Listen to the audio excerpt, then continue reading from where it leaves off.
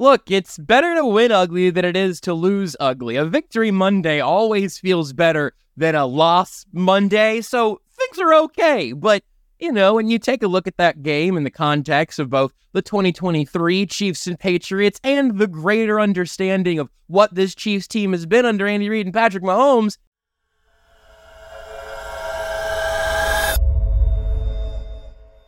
You are listening to KC Sports Network, proudly presented by Emprise Bank.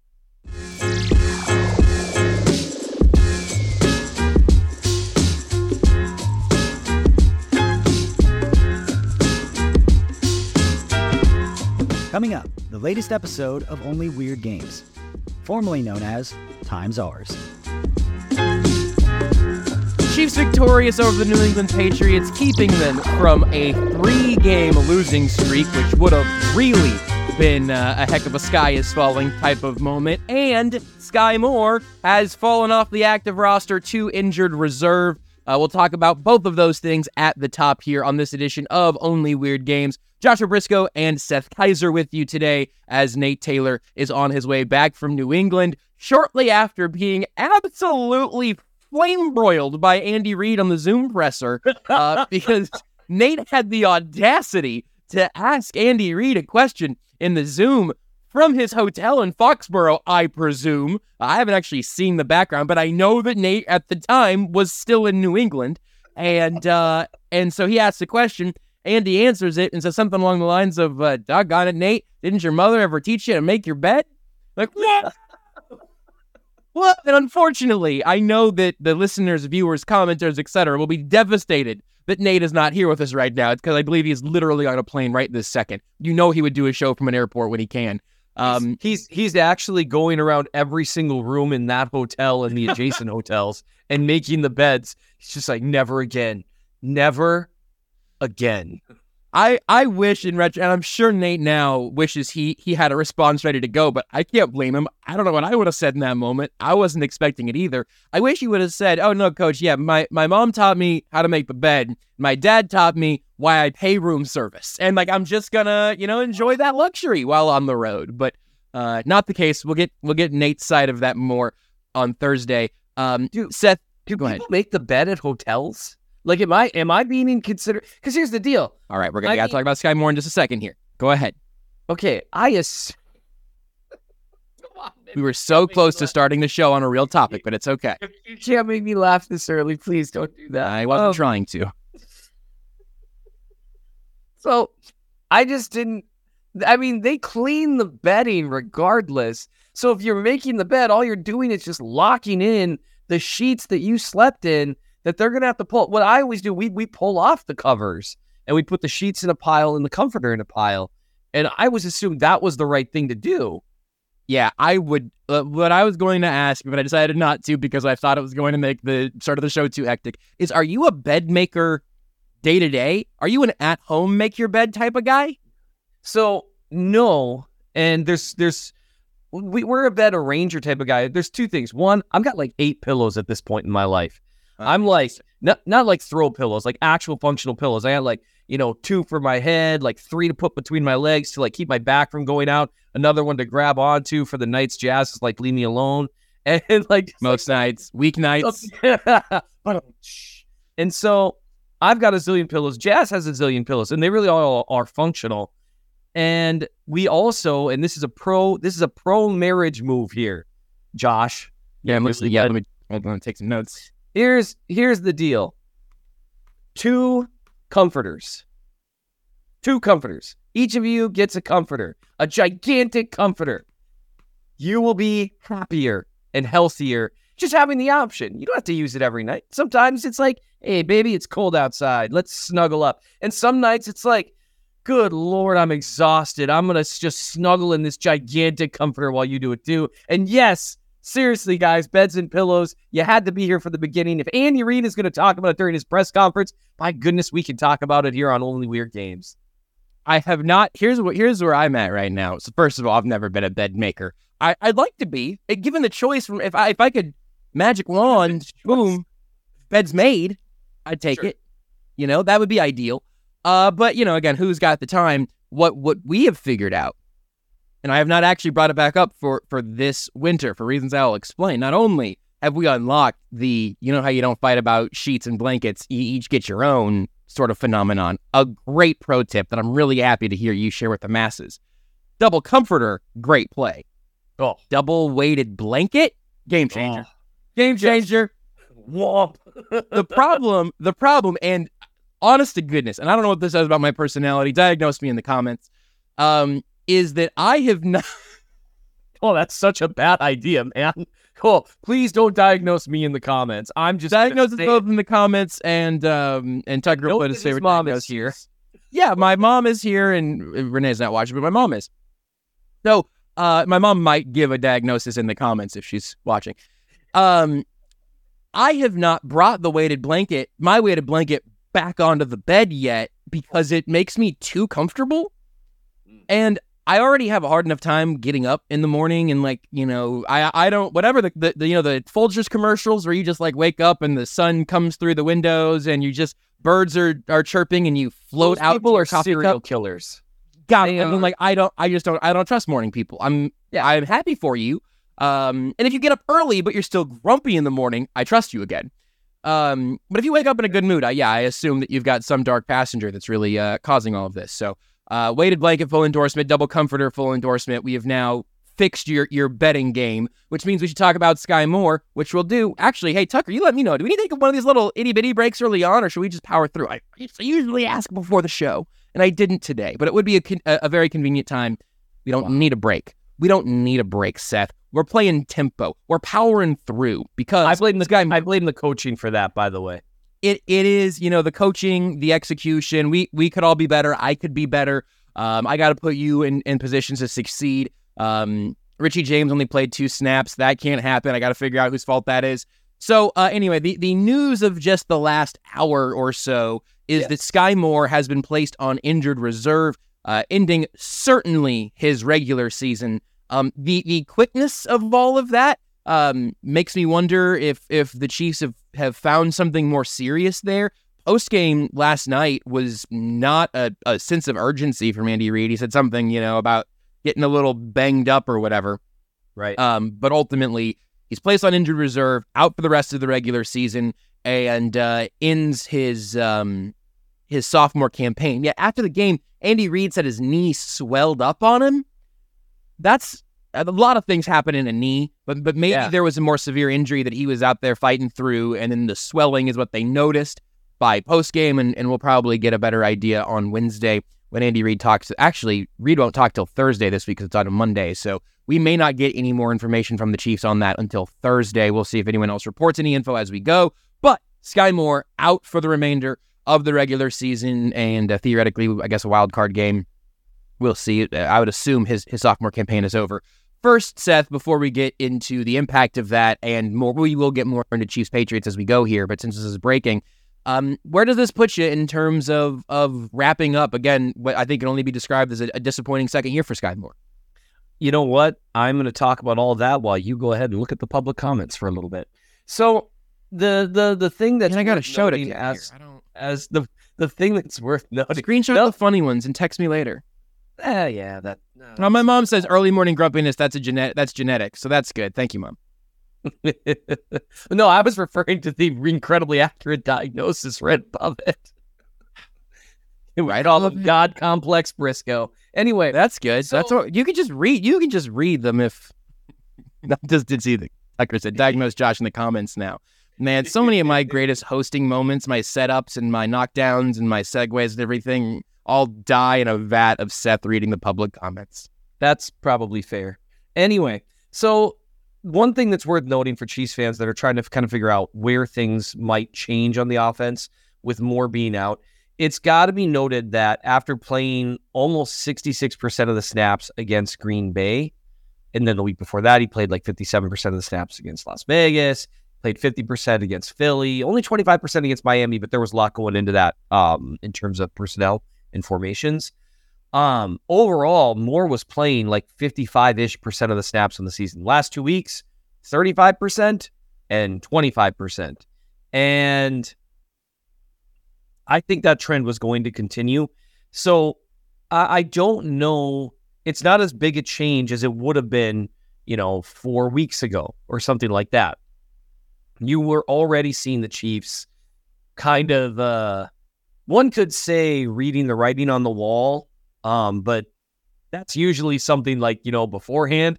In this case, it wasn't really the writing on the wall so much as the entire wall had been painted and then wallpaper. And then they put another layer of sheetrock on there for some reason, which is weird, but it's what they did. Maybe a whole line of insulation. And so that's just how his season's gone. Really tough sophomore season for Skyy Moore. It's kind of interesting. They tend to not give up on guys, especially, early draft picks. I'm curious what the offseason looks like for him. If there's some team out there that's like, hey, they want to pull a Brett Veach and say, hey, we'll give you a 6th for this guy that's not working out where you are. Or where he is. Maybe they do that. I have no idea. I hope he recovers. I hope he bounces back strong next year. But things were not going well. And we've talked about that for a myriad of reasons. But they were already starting to replace his snaps. And I know a lot of people, I think, based on like comments that I've seen online, etc., is that a lot of people are thinking, well, Rashee Rice was taking all of Skyy Moore's snaps. That's not quite accurate because they were playing more on the boundary a fair amount of the time. Sorry. Jordan, just put it on the screen or read it or something. Jordan, wow, Jordan just gave a $2 super chat for a Josh haircut fund. Dang, okay. Look, I shaved this weekend. I feel like my lettuce is actually flowing. I looked at the comments, and Seth, all I saw was one comment that said I had a God complex and one comment that said my jacket was great. So I don't see the problem here. Yeah, you do have a great jacket, by the way. Thank you. Is a nice looking jacket. That's all. Although our fashion compliments from me, that's a double-edged sword, isn't it? Yeah, it's really a jacket, it's a shirt jacket. You kind of go either way, but I digress. You alluded to before you were enraptured by hilarity. Thank you, Jordan, for spending $2 to derail the show. Most people can do it for free, honestly. Like Ronald O. McDonald, who says, let's start a GoFundMe for chat blinders for Seth. That, I got $2 for that one. That's a great idea. I could put this over the one side of my screen. I will just look at it. I will overnight ship to you just like some duct tape or something just to put over that side of your screen. A judge is going to get mad at me during some hearing. You're like, well, hey, Mr. Kaiser, could you inquire as to credit for time served? Like, Judge, I don't know. It's on the right side of my screen and I can't see that. You want to explain that, Mr. Kaiser? I'd rather not, Your Honor. Well, frankly, I can't explain that, Judge. Not in any way that won't lead to me serving a couple days for contempt. But can you serve days for contempt? Oh, yeah. If you're found in contempt of court, so there's direct contempt. And so direct contempt is if you do something like crazy in court or you directly are found in contempt of court. I think in Minnesota, you can do 180 days for contempt. Wow. That's crazy. Yeah. Looking at the comments, I think about half our people would like to send you in for about a month, but just kind of being in contempt of the show. But I don't think I have that kind of power. Mentioning Skyy Moore going forward, I actually really haven't been on Twitter since this news came down, so I don't know if this is something that has popped up, but I kind of assume there are some people that are like, okay, well, we've seen the last of Skyy Moore in Kansas City, or at least people who are saying we should have now seen the last of Skyy Moore in Kansas City. For me, this goes back to where I'm at with the receiver group as a whole in terms of how the Chiefs are evaluating them. We will not get an honest evaluation of the Chiefs wide receivers from the Chiefs until the offseason. That's when we will know what they actually think. Andy Reid has said at the podium, MVS needs more work, and then his workload went down for 2 weeks, and then they'll cut him this offseason, and we'll know what the Chiefs thought of MVS, right? Like, some of that will show up. Again, not writing on the wall, but those walls being knocked down, Miley Cyrus style. So, with Skyy Moore, he does feel like a candidate where if he was on another team, like, there's this small school receiver who didn't really develop, but we really liked him coming out of the draft. We had a late second, early third round grade on him, and he just didn't work out. And let's just say, to pick a random team, like with the Giants. And so we're going to go ahead and trade like a 5th or a 6th rounder to try to get year 3 and 4 of his rookie deal and see what's there. That's the type of move that I feel like the Chiefs would make to bring in a receiver. And obviously they did it with Kadarius Toney. I also, if the Chiefs have any feel whatsoever that Skyy Moore is still in part a year behind based off small school, the arc of his NFL career, what he hasn't quite picked up on. If they are buying at all into him having unrealized potential, I would hate for them to trade him for a 6th round pick.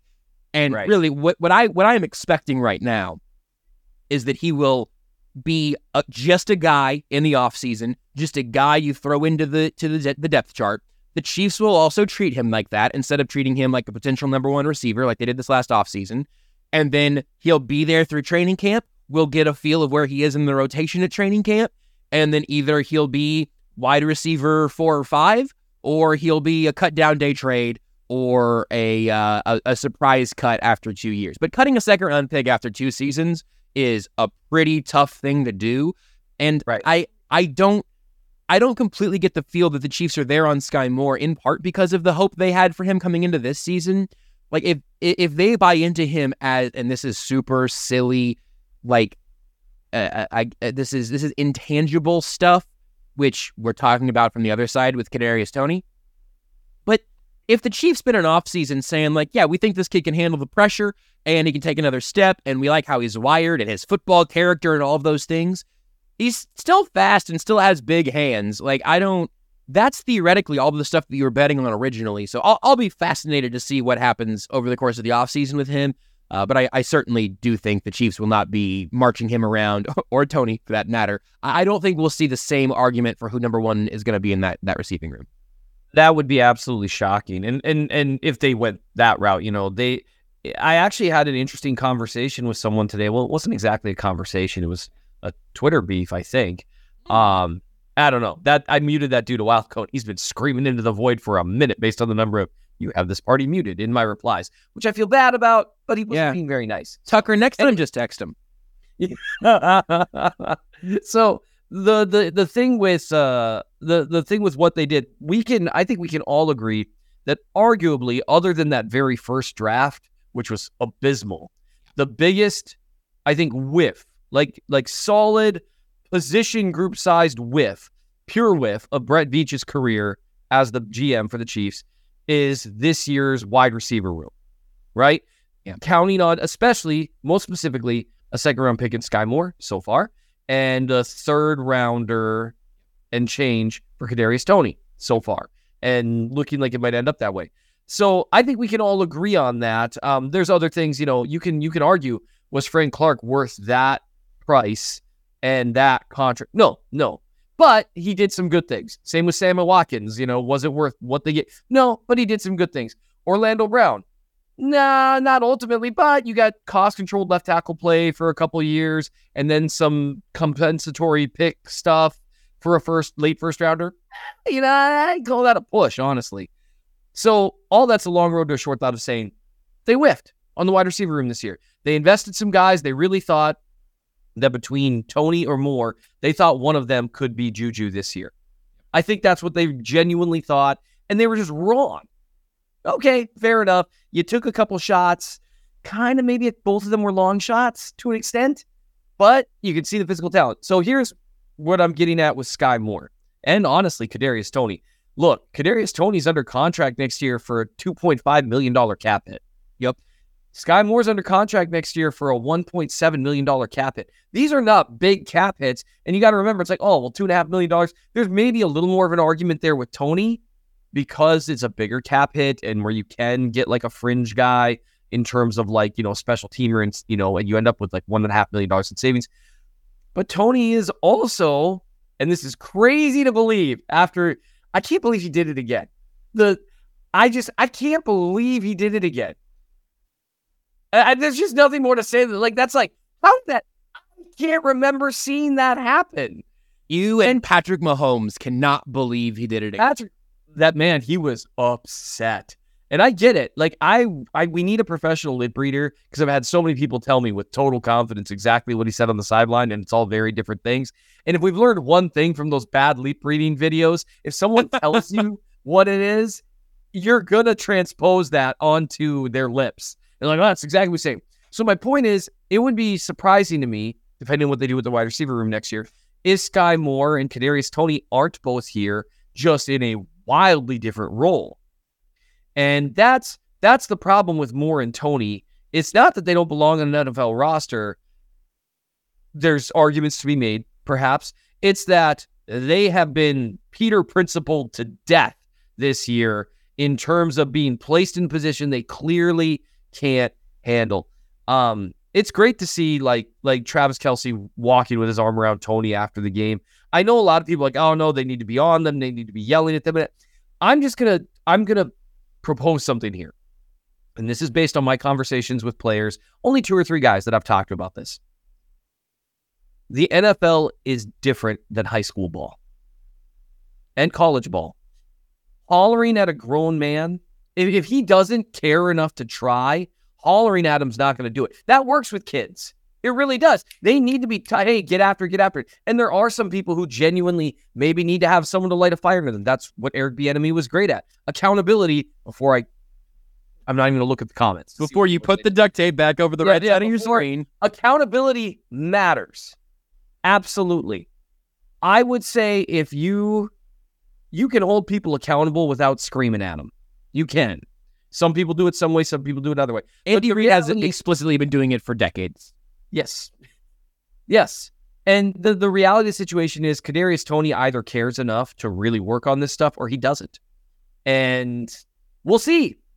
But both of them are probably going to be on the roster next year simply because they're cheap and there is some scratching of talent to try to do with it. Kadarius Toney is incredible with the ball in his hands.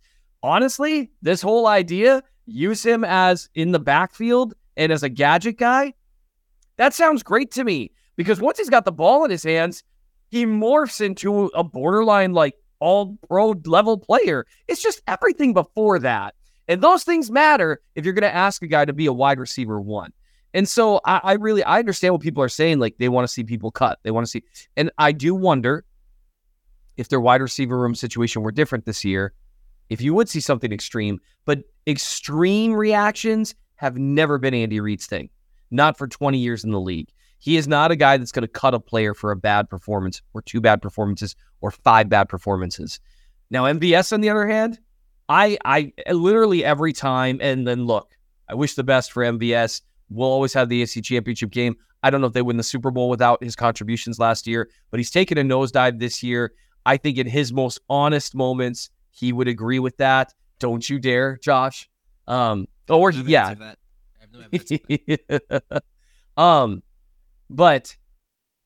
he, on the other hand, if you look at 2024, it is a significant, there's just, he said like $10 million or something. Yeah, it's a large amount of money. Like right now, he's one of like the higher, he is a $14 million cap hit next year. You save 12 of that by cutting him.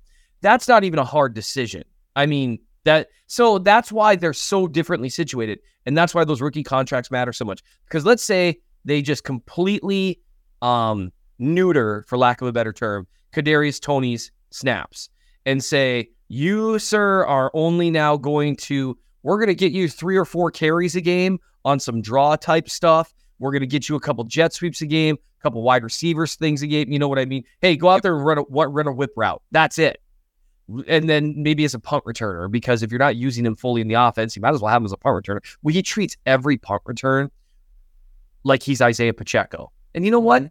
I respect it. That's the one thing, like, don't tell me the guy doesn't care. That man, I have been like, dude, get out of bounds.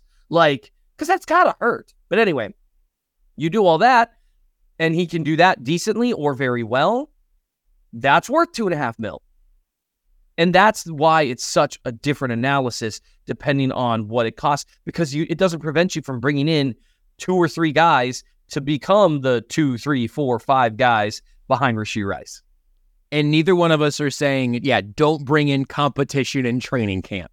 What we are saying is I've got 2 little strings to pull here. One, to your point, you cut MVS next year, you free up $12 million and get $2 million in dead cap money.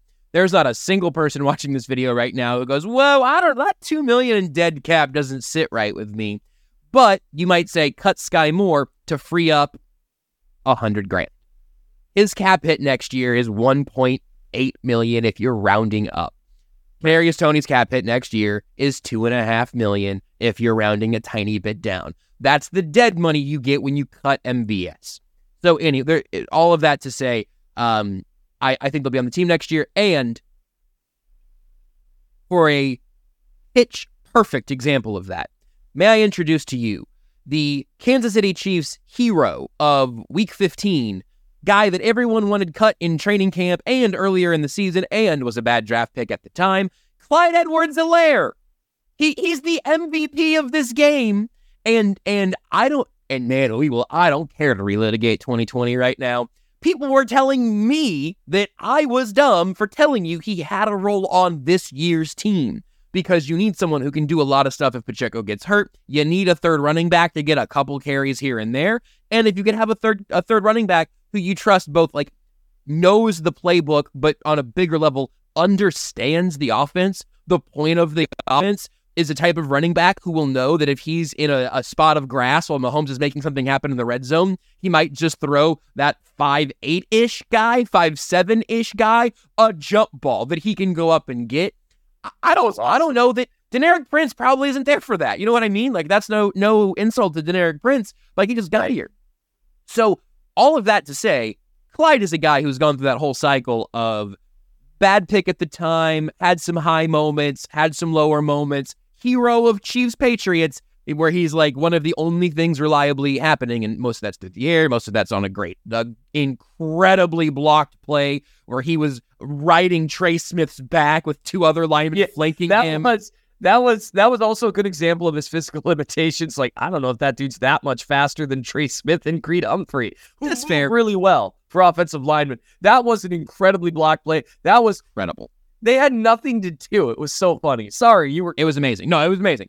But point being, like, when you're talking about a 53-man roster, don't punish the failed wide receiver one or the failed running back one. Don't punish them so over the top, right? You are unwilling to see their value as running back 3 or wide receiver 5. If you took someone else's Skyy Moore, someone else's Kadarius Toney, and again, the Chiefs literally did take someone else's Kadarius Toney, you would be so excited about the reclamation project in a way less emphasized role on your team. So that, for me, is kind of closing the book on Skyy Moore, and we got Kadarius Toney and that whole conversation out of the way pretty early on as well. So now we can talk about everything else happening in the game, and, of course, leading it in to Rashee Rice. We've talked about receivers who are not as good as Rashee Rice, Seth, and once again, I don't have his box score up right. He was just south of 100 yards, 90-something on the day, I believe. 91, and of course, the touchdown pass from quarterback one, Jerick McKinnon. There's a lot of fun stuff in Rashee Rice's game here, Seth. Where do you start in terms of what was it that jumped off the page, or I guess off the screen for you today, as you wrote about in the Chief from the North newsletter? I did. And the biggest thing to look at with Rice, it's like 28. No, you're good. Okay, you're not doing the thing. You're really not doing the thing. Not doing the thing. Okay, you're not doing the thing. So the thing that people get excited about, you can look at what he's done the last 4 weeks statistically. Man, my lack of trust right now is just like Mahomes. Terrible. Yeah. It's terrible. So you can look at the stats for the last 4 weeks, and that's something that a lot of people can do. The last 4 games, 107 yards, 64 yards, 72 yards, 91 yards. His targets have gone way up, and he's maintained a fair amount of efficiency despite that, which kind of belies the idea that you can't get efficiency out of a guy that you're still utilizing in kind of a niche role, because they are. Like, I did not know you could target a guy 10 times within 5 yards of the line of scrimmage. That's kind of incredible, honestly. But if I were to get excited about one play from Chiefs Patriots, similar to how I would get excited about like just one play against Buffalo, the back shoulder throw.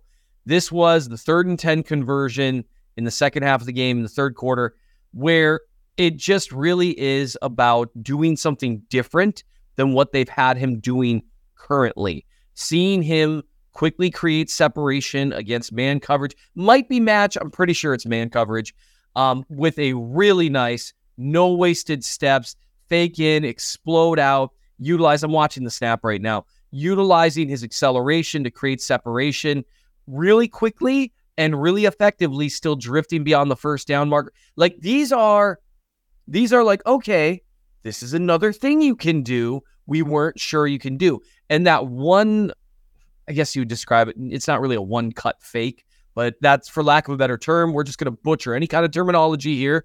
Any wide receiver coaches who are in the comments, I'm sorry. You can watch the clip in the newsletter and call it what you want. Yep. And so he sells the fake inside with not just his head, but with his entire body. He sells the fake, plants perfectly on that inside foot and explodes back outside, doesn't waste any steps, gets the separation, climbs upfield, catches a low ball. All of that, that's exactly what you want. If your question with the guy is, can he win against man coverage? Can he create separation on third down? And that's why I start off writing about him, because 3 different third downs, they converted with Rice. And those are plays. It's easy to forget about like a 3rd and 5 conversion that kept the drive going where they punted 3 minutes later. But it matters because had they punted right then, there would have been 7 minutes left in the game. And the Patriots having 3 timeouts down 10, and you're suddenly like, hang on, is this a game again? Because Kadarius Toney handed the ball to the other team. I still can't believe that. That blew my mind. I don't want to go back down that route. So it is with Rice. That's why I'm so excited about that, because he did all the things we've seen him do before. Plus, and that's what's been nice to see. They keep unfolding one piece at a time. A little extra for him to do. Okay, well, let's try this. Let's see if you can create a little separation here, 1-on-1 on 3rd and 10. And he did. That's exciting to see, because he's already shown he can be a capable contributor elsewhere and be an efficient guy, even with a bunch of shorter, kind of similar targets. Now, that you expand what he can do, that's really exciting. It's the most exciting thing, because for how great his counting stats have been, and they're fabulous, I have just been kind of like not watching them through my fingers over my eyes. I'm not afraid, but it's just sort of I am afraid to be like, yeah, and it's easy to catch a lot of passes when all of your passes are horizontal. But seeing that blossom, I didn't like having that take, because it seemed like I was like negging or doubting Rashee Rice, and that's not the point, because we've seen him do stuff downfield, but just how the Chiefs have used him so far. This is an absolute thrill. Before we come back around to the good, I saw a comment pop by. Don't look at the comments; it's not worth it. But obviously, the fumbles up and down have been like ball control. We all just keep working on it. Keep tucking that thing. But there was a question about how he earned the penalty flag on what was ruled offensive pass interference, and how that's a young receiver mistake. Seth, could you explain what you saw on the offensive pass interference call against Rashee Rice, please? That was really funny. Let's take a break. Thanks for listening to KC Sports Network. Make sure you download our new app. Find it on the App Store or Google Play. Just search KC Sports Network.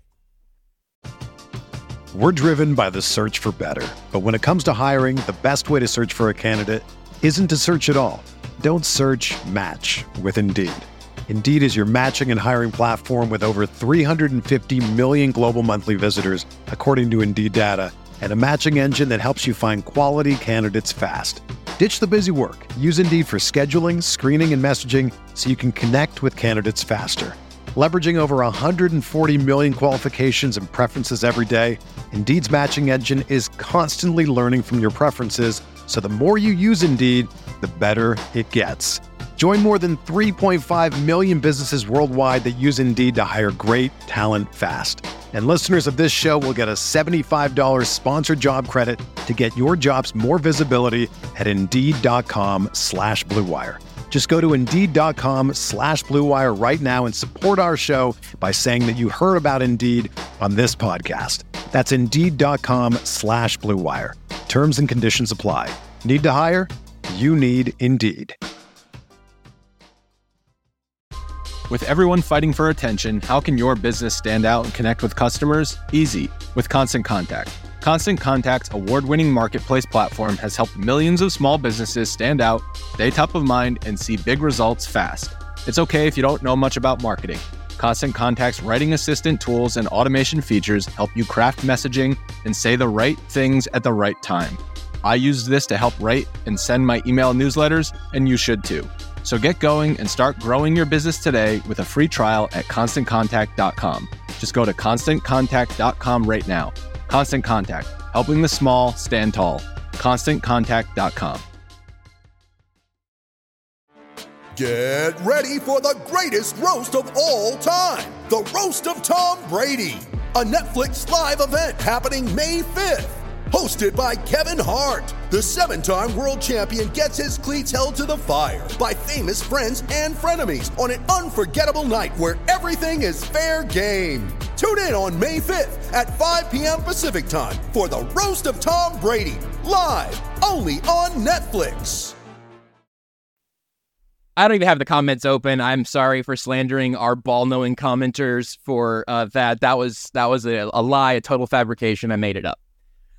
It wasn't OPI. Yeah. The safety came down and beheaded him because he was trying to get to Travis Kelce. I can answer that one for you. That was well done. You got me to look away. You knew I'd be sitting there reading the comments. You knew I'd get distracted by a horse saying mean things about us. I did like you just knew. You knew. And it's just, man, it's really tough having my I just wonder, you talk about how your dogs kind of take on your personality. I feel like I'm more and more taking on the personality of our dog, Kiko. She's a blue heeler, great dog. But she is very much like, if we're on a walk or a drive and there's a squirrel anywhere within whatever, and she doesn't just go chase it because she's a good dog. She listens. But I mean, she just, and then just stares. And that's me if I start looking at the comments section. So well done. God dang it. Adam Sheehan with a great comment. Pump fake by Josh and Seth bit so hard. You would have been flagged by the NFL for pointing at me on your way into the end zone after that fake. The girl I fired running by Only Weird Games is Josh's villain origin story. That was a couple weeks ago where I had him on the ropes. And it continued for a while. I had a couple villain shows in a row, I feel like, but I think we're back. I didn't even feel great about that one, if I'm being honest, but I felt like I had to work harder for it than I wanted to. You were on your toes and you were signaling it early. You weren't going to let it happen again. So here we are. Let me ask you this about Rashee Rice looking forward, and then we'll talk about other things from this game, not wide receiver related.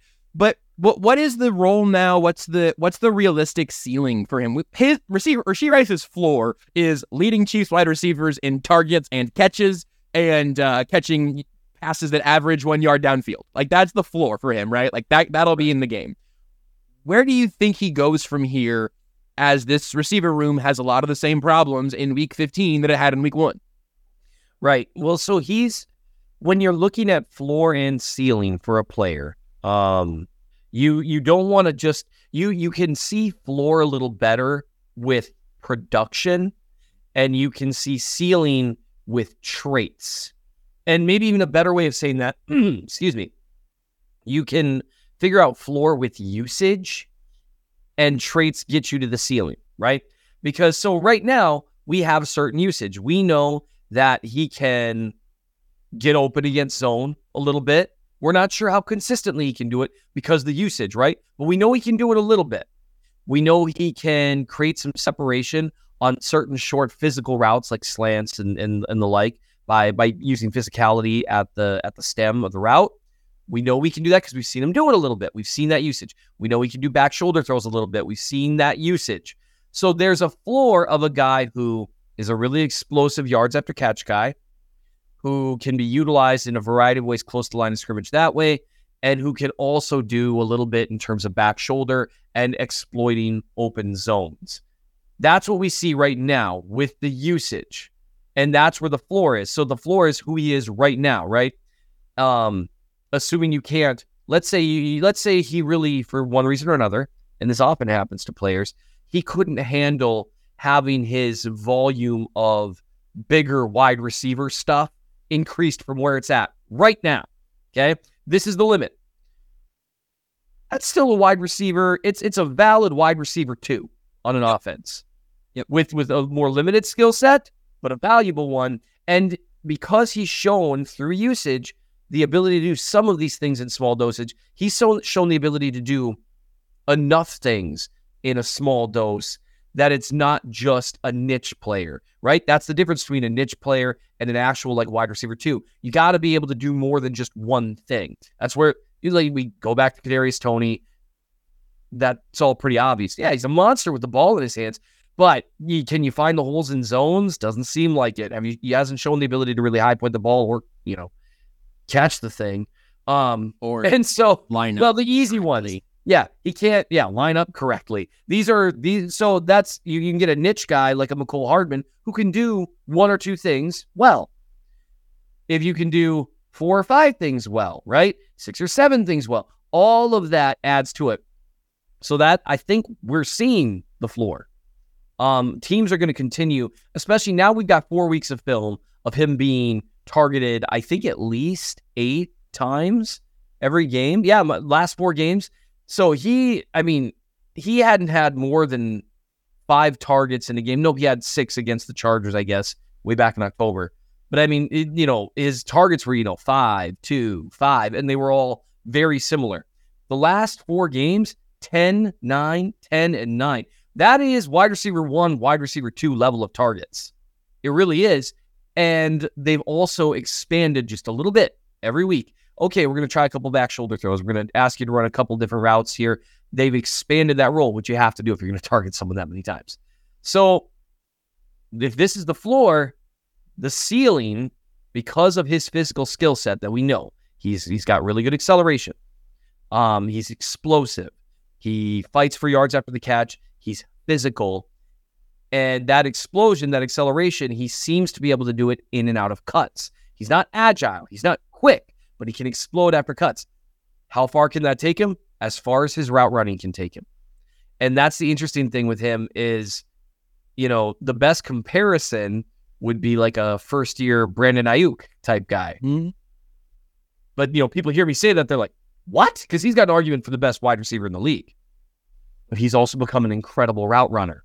So, that it creates this thing. But if you get a guy with his skill set and, okay, is he going to become an average route runner consistently? A good route runner consistently? An elite one? But the ceiling is there for him to be a wide receiver 1. It just all depends on, okay, how far can you stack these traits? But the great thing is, give me a wide receiver 2 in round 2 all day. Oh, absolutely. Yeah, if this offense was legitimately Travis Kelce and 2 number 2 receivers and whatever Kadarius Toney is, like that, if Skyy Moore was hitting those marks, we'd be looking at this offense very differently. So I remain optimistic about Rashee Rice being able to keep stacking those traits, but just the guy he is right now, imagine this offense where he just vanishes. Just imagine that Rashee Rice was never a part of this offense. Man, everyone would tell us that for a second. His development has been arguably the story. It's the story of the second half of the season. They know who they have in Mahomes. But, Kelce, who is about to surpass 1,000 yards again, just clockwork that guy. But he also, he's 34, and asking him to be a 90% of the snaps guy, you could ask Kelce to be your number 1. You can. But asking him to do it literally every week at this point, I don't know. And that's only going to continue. And that's why you need to have someone else that at least forces, and like where we talk about, it's been 4 games in a row now. Now there's someone else that defenses will have to at least account for. That matters. And then how much they have to account for just depends on how much they can expand his role. That really is going to be the story of the second half of the season, is how far this goes. Because if let's say if he improves in the next 4 weeks the way he has in the last 4 weeks, you're having a very different conversation about this Chiefs offense than you even are right now. I'd love to be having that conversation. Let's have this conversation about the Chiefs defense while we're at it. Look, Bailey Zappi is the starting quarterback of the New England Patriots now. This Patriots offense stinks. The Chiefs will have 3 more matchups with backup quarterbacks, or at least guys who didn't start the season. Aiden O'Connell was a choice, but not the first choice in Vegas. And 3 more unlikely playoff teams, other than the Bengals, are still in the mix there as well. But the Chiefs defense in this game, they gave up 7 points. The final score was 27-17. The Chiefs' defense gave up one actual touchdown drive. They got one missed field goal. If you want to, throw up the Pythagorean win-loss and say, all right, well, maybe they should have, quote-unquote, given up 10 points. All right, fine. But they get the red zone stop to force the field goal, or at least the short yardage stop. I don't remember how close they actually got. 25 yards out. Yeah, red zone stop. And then the touchdown the Patriots score late that just is, Kadarius Toney. Is there anything that jumped out to you defensively in this game that is useful and noteworthy with where this team stands right now? I don't know. Honestly, I didn't learn a ton about them. I would say that they were having some trouble hanging in man over the middle of the field early in the game. They were sending the house repeatedly. And Spags does this. We know this. We joke around about it. Sometimes it just destroys young quarterbacks. Sometimes it doesn't. And Zappe, what was interesting about him, he gets the ball out with confidence. Now, that's true whether he is throwing to the right guy or throwing to three Chiefs. Yep. And that was like, that was, it's kind of the interesting thing there, because I was like, watching, I was like, you know what? He's played pretty well. Like, that's the thing. Because good Lord, that was one of the worst picks I've seen in a minute. So I didn't learn a ton about them. They ended up, they were more slow starters at this point in the season. It just seems like each game, I've just noticed early in games, the pass rush isn't getting home very quickly. And then it just, as the game wears along, not just like blitzing and that kind of stuff, but I started seeing a lot more of Chris Jones and Charles Omenihu and George Karlaftis kind of winning their reps. And it's just a fascinating thing to me. But that, I don't know, they've always been generally better to close games than to start games. So I just didn't really learn much about them in kind of a weird game. Game. And so I just don't know if there's really anything about them other than it was interesting to see them struggle in some man looks, given how good overall the secondary has been. And I think part of that is, for as good as L'Jarius Sneed has been this year, and he's been very good, there's been a lot of ado made about him following around number one wide receivers. And to an extent, he has done that. Not like people think about like Revis Island when they hear that. That is not how the modern NFL works at this point. If he's following him around, it's for like half the snaps and with some support. Like Darrelle Revis, and this is no disrespect to Sneed, it's just not how the NFL works anymore in terms of how you can defend people. And Revis was just different. He was just weird. He is not he's a good pure cover corner, but he's really reliant on his physicality. And once he's out in routes, he's an okay direct change of direction guy with good overall athleticism, but he doesn't have incredible hips like the way that you might see with McDuffie. And I think you saw that exploited a few times, a few other guys. And hey, McDuffie, who is an incredible cover corner, but doesn't always locate the ball the way he should, you saw that exploited too. So that was just, maybe that was like not even a yellow flag, like a white flag with a little bit of yellow in it. Just like, that's interesting at least. Yeah, a white flag either means surrender or last lap, so I think we might have to pick a different color flag, but I understand where you're going here. We need like one of those maritime flags. It's like a white flag with like a yellow stripe through it, or a yellow checkerboard maybe. I don't know. I've also lost it. Yeah, something to keep an eye on. And then someone actually commented here, primetime gala. Let's say gala. I've heard it said both ways. I don't know what you want. I didn't correct you, man. I didn't correct you. So I Justin Reed and the safeties, they haven't been great covering tight ends. Reed has been decent to even very good covering tight ends in the past. I think he'll come around just like primetime thinks too. But the loss of Brian Cook, you could see it early on. And again, the team really recovered as a whole on defense. And late in the game, it was nice hearing the commentators talking about how much faster the Chiefs were playing, because they were playing so much faster. They were hitting hard. They were arriving well. But man, Brian Cook, I really hope that ankle sprain, my understanding is it looked horrific.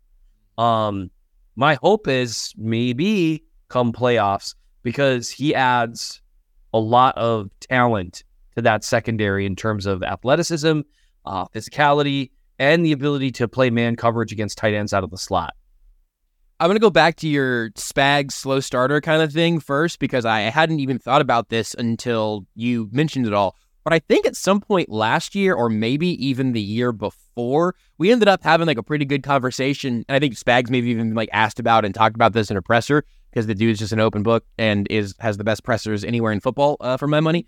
But we ended up having a little bit of a conversation about how Spags, as much as anybody, and I feel like offensive coaches usually get credit for this, but that Steve Spagnuolo is downright excited to start a game with, all right, I'm going to show you this and see what you do. Then I'm going to show you this and see what you do. And, ooh, you got us on that, so I'm going to show you this one and see what you do.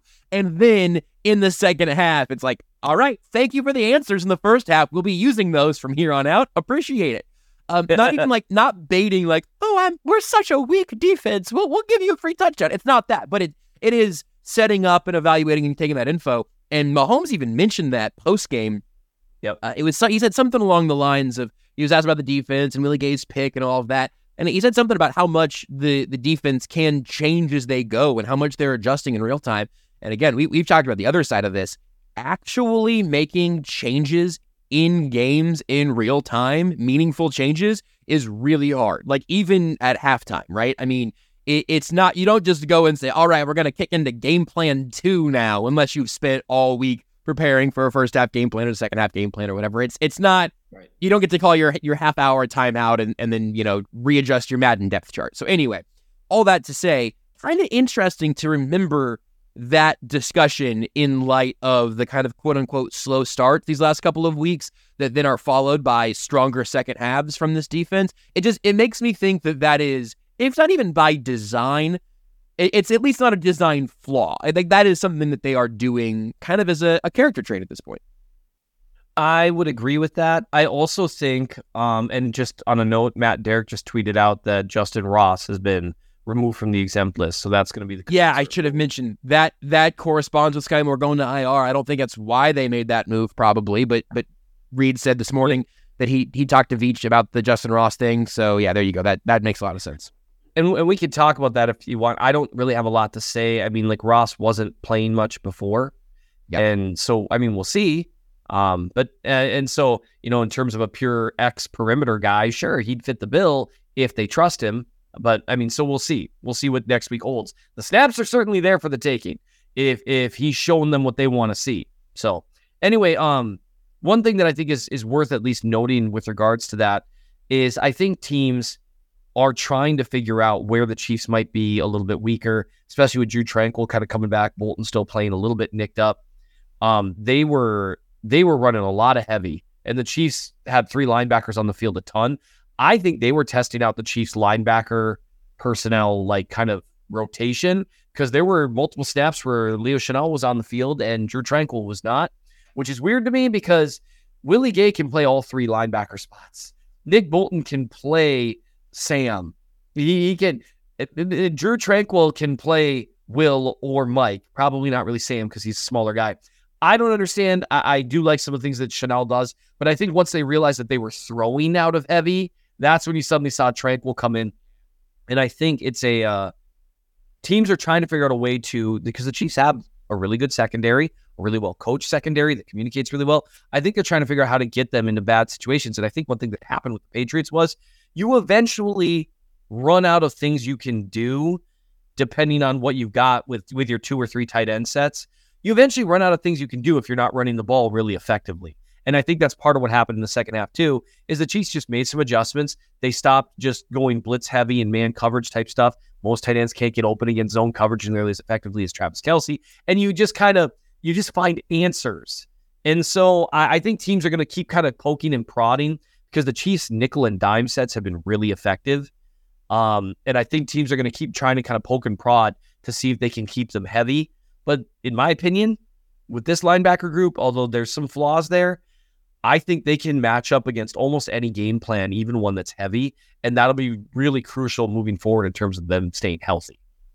The specific fun part about Drew Tranquill seems to be like, well, if he's out there and they start deciding to pass out of heavy, he's the guy that makes it hard to commit to that. He's the guy that makes it hard to say, we're going to run both these tight ends out and they're going to run some routes and figure it out. No, we we got Drew Tranquil. That's okay. We've got a Hulk. I mean, that seems like part of the appeal there.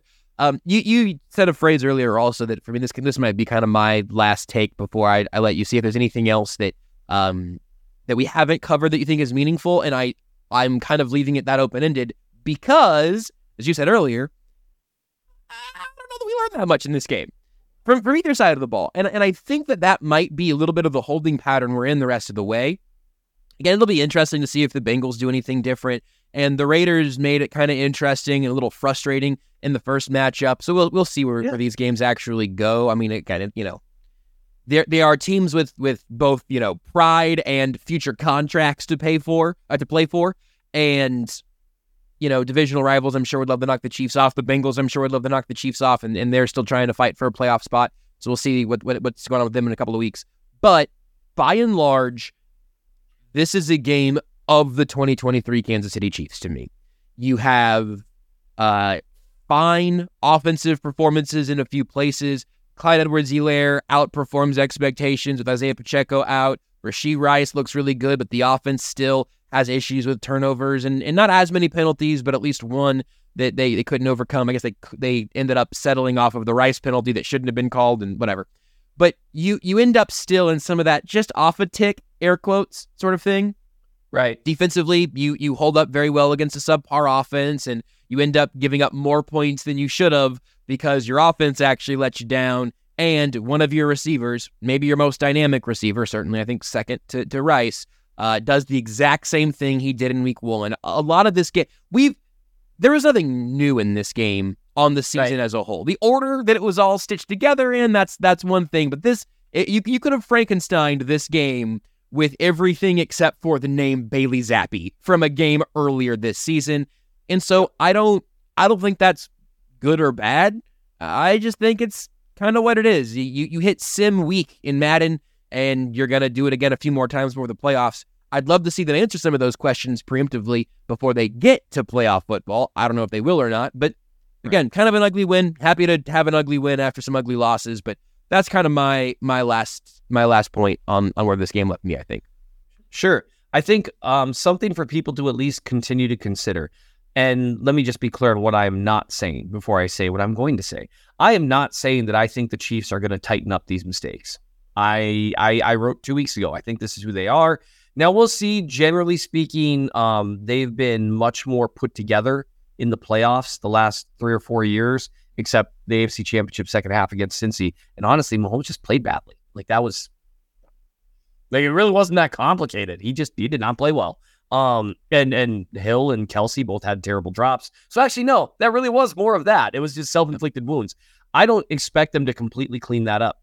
What I do think is at least interesting from this game is that we saw a continued trend that we've seen over the course of the last 3 to 4 weeks, where it's gone from the offense looking borderline unplayable to where it's an offense that's moving well until it does something stupid. And that's where, so they averaged 5.3 yards per play against a really good Patriots defense. And that is one thing that's at least worth noting. This is a really good Patriots defense. Much, much better than the defenses they've been playing the last few weeks. And their performance was actually better overall. Still, stupid mistakes. I don't know if they're going to fix that. But it's just kind of interesting, it would have been above the NFL average for yards per play against one of the better defenses in the league.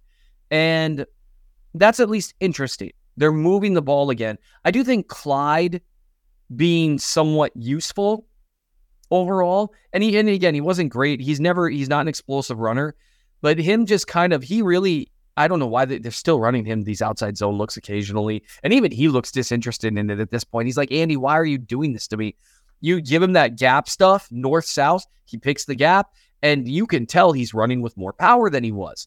They list him at, someone made a "yeah in your bra" joke when they listed him at 205, which I don't know if that's still an okay joke to say. It was on Liar Liar, and so if Jim Carrey can say it, I'm sure it's fine. That's probably not a great standard to go by. Anyway, so he's probably running around at about 220, packed into like a 5'7" frame, which is impressive. And so yes, hey, at least, will you stand up and show everybody what that looks like? Well, it looks real different from me, for one thing. It's all about where the weight is distributed, really. Oh, 220. Oh, to be 35 again. Anyway. See, that was maybe one of the meaner jokes that I think I've let fly at your expense, and I thought you'd make it meaner to yourself, so I felt like it was okay. Oh, yeah. 220, whatever, nothing to be ashamed of, I hope. I'm not too worried about it at this point. Whatever. And so I do think that's at least interesting in that there's a little bit of, okay, if we need to do some power running stuff, because Jet McKinnon, appreciate what he can do in pass protection and in the passing game. He is not a runner at this point overall. That's just not who he is. He doesn't have the same explosion he used to, and that dude weighs like $175 soaking wet. And here's what that looks like. Yeah, I know. Yeah, the Adonis of my co-host. Brought it back. Yeah, there we go. And so, I mean, those are two kind of somewhat interesting things, but we already knew the offense was moving the ball before they did something stupid. And so now it's just kind of, you see them continuing to narrow the receiver snap counts. You see them to kind of continue to tinker. Oh, okay, so we want Noah Gray out there 50, 60% of the time. You see them narrowing towards something, and I'm at least intrigued. And the Rashee Rice thing, I'm intrigued. I just want to see them keep dialing up the volume with him. Although maybe what Andy Reid's telling us is like, hey, all you idiots think that a receiver needs to have all this incredibly well-rounded skill set to get 10 targets a game. Turns out you don't, and you can still just go out there and throw up, 80, 90 yards a game, apparently, if you've got the right skill set. So I'm excited to watch that continue, because I feel like with the Raiders, seeing them the second time around, Lou Anarumo always has a good game plan against the Chiefs. I think we're coming up on some games now where we're going to see some specific Rashee type stuff. And then, okay, what can he do to counter that? What routes do you have him running that take advantage of teams just pressing him right at the line? Now, they already try to avoid that with a bunch of stacks and trips and that sort of thing. But what's the next phase then? And does Rashee continue to be a key component of that? Because that's the difference between a wide receiver 2 and wide receiver 1, is a wide receiver 2 can provide some really, really good games and step up when they're not the primary focus of the defense. How about when they are? Then what do you do? And I'm excited to see that develop. I've got something you could do this weekend if you're out and about for the Christmas season, and also, of course, tonight, all on Sports Radio 810 WHB, little flags over my shoulder, and, of course, ESPN Kansas City. Not even including Monday, but Thursday through next Monday over Christmas, the combo of 810 and ESPN Kansas City are going to have 10 NFL games on. Apparently, that's the most we've ever aired in a single week on 810 and ESPN Kansas City combined. So a ton of NFL action Thursday, Saturday, Sunday, and of course, Christmas on Monday. We're going to have an absolute ton of NFL action, plus bowl season left and right. That's all over on your home for the NFL here in Kansas City, Sports Radio 810 WHB. Enjoy all of the NFL games you could possibly ever hope or want to find on the radio. They'll be on 810 this Christmas season. So enjoy that as we roll on and enjoy Monday Night Football tonight. We didn't get to talk about the other craziness around the rest of the AFC. We may do some of that on Thursday as we look ahead to Chiefs and Raiders, and the Christmas Day game on a Monday. We'll, of course, change our schedule in some way, shape, or form. We'll figure that out in the days to come, but expect to have the full crew back together with Nate returning from New England. Fingers crossed. It feels like every time that dude has to travel for a road game, there is just sort of some unplanned, unfortunate circumstance that belies him. So hopefully he'll make it back by Thursday, and we'll all talk then. But Seth, Nate's not here. So it means it's your chance to get us out of here. Well, I've actually prepared a list of the 27 reasons why we are not Christmassy enough these days. No, I'm kidding. A lot of people are asking about... Sorry, was that list about why we're not Christmassy enough? Because, hello? No, that list actually has 77 items on it. Oh, fantastic. Why don't you come over and nail them on my door? Here's what I would say. I've had a lot of people ask about Travis Kelce's, this was kind of the first week that people were making a big deal out of it because he had a drop. Let me just say, Travis has dropped that before. I love Travis Kelce. He's an incredible player, but he has dropped remarkably similar throws to that a year ago, 2 years ago. He's got a couple of those in him. Remember the Colts game? He blamed himself for that loss 2 years ago. Maybe that was last year. I don't even remember anymore. So the idea that a route where he created a ton of separation, and honestly, the throw was a little late, is like proof that he's now getting washed. It's like maybe when he stops waxing guys and creating that kind of separation, because he still does, sure. You know what, Travis Kelce, he might be closer to retirement, because one thing I do note at every game, and I told Jazz this, and when we were live, I was like, watch what happens now. Like, because after he caught a pass and got tackled, it's like, watch what happens now. Yep, there he goes to the sideline, because you know what he is? He's 34. And he's like, that hurt. And as someone who fell on the ice earlier this week, and then, oh man, and it was not great. And then when I was trying to get up, I put my hands on the ground, and it was so slippery, my hand slipped, and I came within a millimeter of just busting up my face. Kelce is still putting up dominant numbers. He is still an exceptional player. He's just old, guys. And that's what the Chiefs, he said he's going to play till the wheels fall off. So what they need to continue to do is, okay, how do we get his snap count, keep it at that 70, 60%? And Rashee Rice, that's his job. And so he's not washed. He's just old, man. And speaking on behalf of old people everywhere, give us a break. Just takes us a minute. Just give me a minute. Like, things don't quite work the way they used to. Nothing does. Well, Travis Kelce never felt pain or got old before Taylor Swift got involved. Taylor Swift got involved, all of a sudden Travis Kelce's aging. For the ones who work hard to ensure their crew can always go the extra mile, and the ones who get in early so everyone can go home on time, there's Grainger, offering professional-grade supplies backed by product experts so you can quickly and easily find what you need. Plus, you can count on access to a committed team ready to go the extra mile for you. Call, click Grainger.com, or just stop by. Grainger, for the ones who get it done.